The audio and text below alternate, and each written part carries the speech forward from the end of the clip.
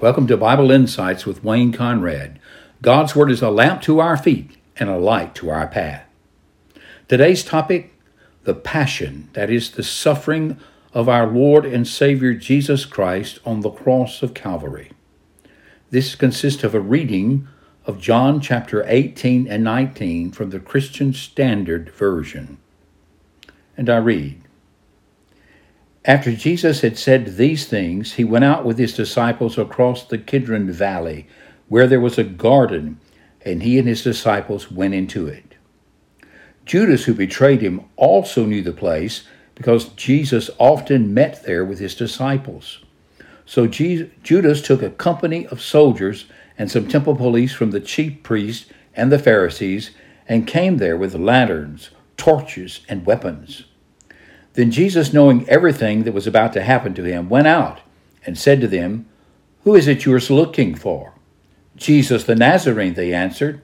I am, Jesus told them. Judas, who betrayed him, was also standing with him. When he told them, I am he, they stepped back and fell to the ground. Then he asked them again, Who is it you're looking for? Jesus the Nazarene, they said. I told you I am he, Jesus replied. So if you're looking for me, let these men go. This was to fulfill the words he had said. I've not lost one of those you have given me. Then Simon Peter, who had a sword, drew it, struck the high priest's slave, and cut off his right ear. The slave's name was Malchus. At that, Jesus said to Peter, Sheath your sword. Am I not to drink the cup the Father has given me? Then the company of soldiers, the commander and the Jewish temple police, arrested Jesus and tied him up. First they led him to Annas, for he was the father-in-law of Caiaphas, who was high priest that year. Caiaphas was the one who had advised the Jews that it was advantageous that one man should die for the people. Simon Peter was following Jesus, as was another disciple. We assume that disciple to be John, who wrote this gospel. That disciple was an acquaintance of the high priest, so he went with Jesus into the high priest's courtyard. But Peter remained outside, standing by the door. So the other disciple, the one known to the high priest, went out and spoke to the girl who was the doorkeeper and brought Peter in. Then the servant girl, who was the doorkeeper, said to Peter, You aren't one of the man's disciples too, are you? I'm not, he said. Now the servants and the officials had made a charcoal fire because it was cold. They were standing there warming themselves, and Peter was standing with them warming himself. The high priest questioned Jesus about his disciples and about his teaching. I've spoken openly to the world, Jesus answered him. I've always taught in the synagogue and in the temple and where all the Jews congregate, and I haven't spoken anything in secret. Why do you question me? Question those who heard what I told them. Look, they know what I said. When he had said these things, one of the officials standing by slapped Jesus, saying, Is this the way you answer the high priest? If I've spoken wrongly, Jesus answered him, give evidence about the wrong. But if right, why do you hit me? Then Annas sent him bound to Caiaphas, the high priest. Now Simon Peter was standing and warming himself. They said to him, You aren't one of his disciples too, are you? He denied it and said, I am not. One of the high priest's servants, a relative of the man whose ear Peter had cut off, said, Didn't I see you with him in the garden? Peter denied it again. Immediately a rooster crowed. Then they led Jesus from Caiaphas to the governor's headquarters. It was early morning. They did not enter the headquarters themselves, otherwise they would be defiled and unable to eat the Passover. So Pilate came out to them and said, What charge do you bring against this man? They answered him, If this man weren't a criminal, we wouldn't have handed him over to you. Pilate told them, You take him and judge him according to your law. It's not legal for us to put anyone to death, the Jews declared. They said this so that Jesus' words might be fulfilled, indicating what kind of death he was going to die. Then Pilate went back into the headquarters, summoned Jesus, and said to him, Are you the king of the Jews? Jesus answered, Are you asking this on your own, or have others told you about me? I am not a Jew, am I? Pilate replied. Your own nation and the chief priests handed you over to me. What have you done? My kingdom is not of this world, said Jesus. If my kingdom were of this world, my servants would fight so that I wouldn't be handed over to the Jews. But as it is, my kingdom is not from here." "You are a king then?" Pilate asked. "You say that I am," Jesus replied. Now that is an indication that Jesus is acknowledging it. "You say that I am.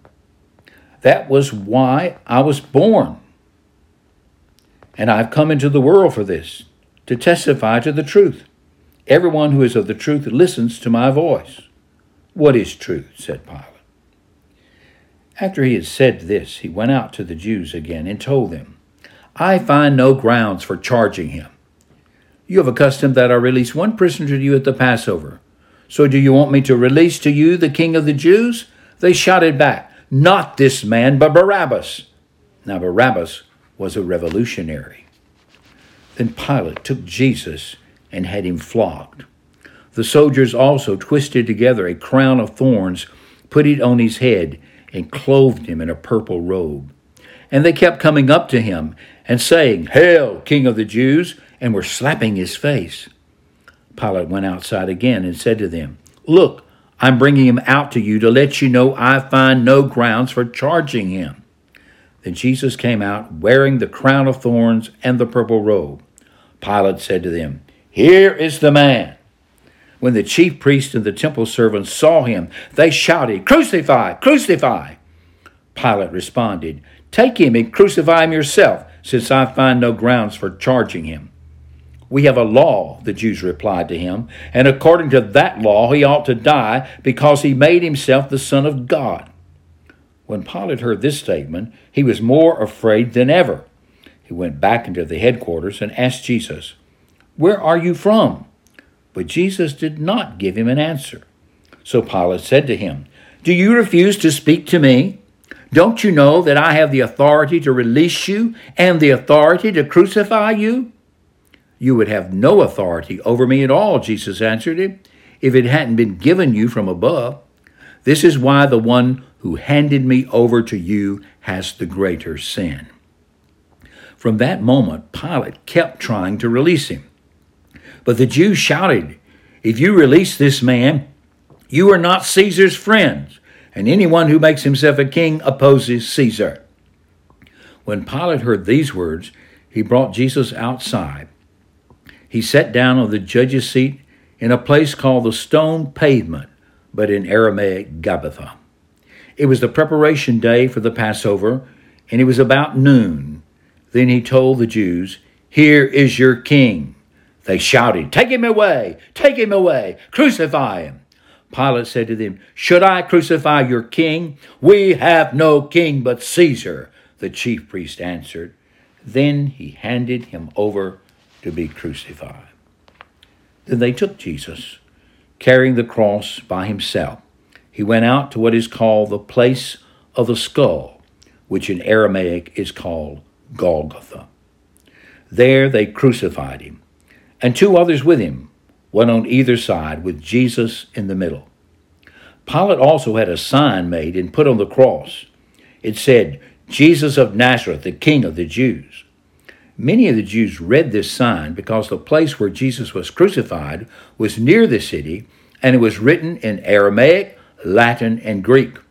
So the chief priest of the Jews said to Pilate, "Don't write the King of the Jews, but that he said, 'I am the King of the Jews.'" Pilate replied, "What I have written, I have written."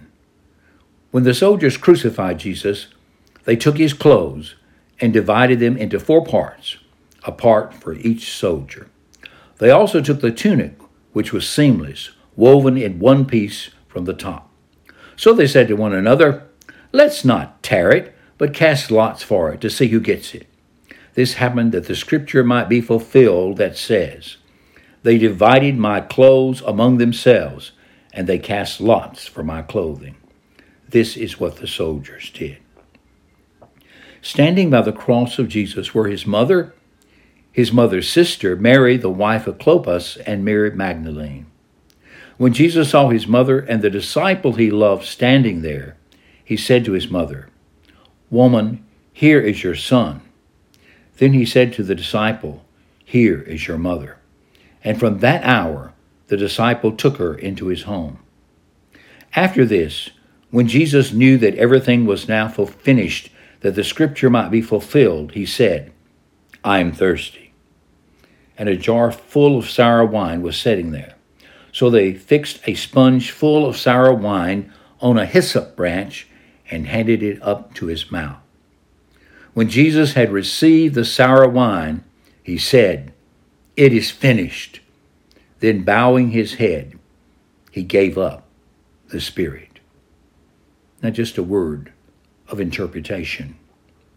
When Jesus said, I am thirsty, and they put a drink in a sponge on a hyssop branch and held it up to his mouth, you should think about the hyssop branches on the Passover, when the Lord told Moses to have a lamb slain and to take the blood and with a hyssop brush to put it on the doorpost of the households of the Israelites, so that when the death angel passed through, the Hebrews would be spared.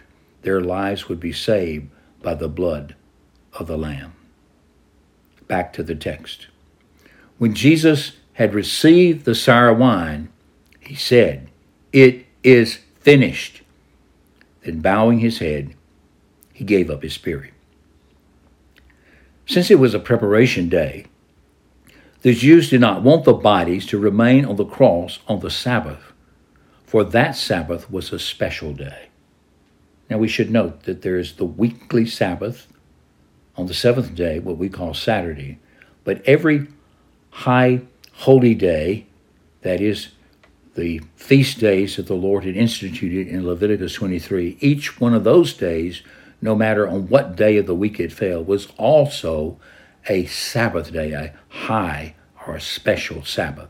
So there's 2 Sabbaths in a row, the Passover day Sabbath and then the 7th week Sabbath. This is why a number of people believe that the crucifixion actually occurred on what we would call Thursday, that he died on that day. And we have to remember that the Jews counted days from evening to evening. So if Christ died on that day, then what we call the first day of the week, he came back to life and was already alive and had escaped or left the cave where he had been buried when the women came at the break of dawn to anoint his body. Back to the text. They requested that Pilate have the men's leg broken and that their bodies be taken away. So the soldiers came and broke the legs of the first man and of the other one who had been crucified with Jesus. When they came to Jesus, they did not break his legs, since they saw that he was already dead. But one of the soldiers pierced his side with a spear, and at once blood and water came out. He who saw this has testified, so that you also may believe. His testimony is true, and he knows that he is telling the truth. For these things happened so that the scripture would be fulfilled. Not one of his bones will be broken. Also, another scripture says, they will look at the one they pierced. After this, Joseph of Arimathea, who was a disciple of Jesus, but secretly because of his fear of the Jews, asked Pilate that he might remove Jesus' body.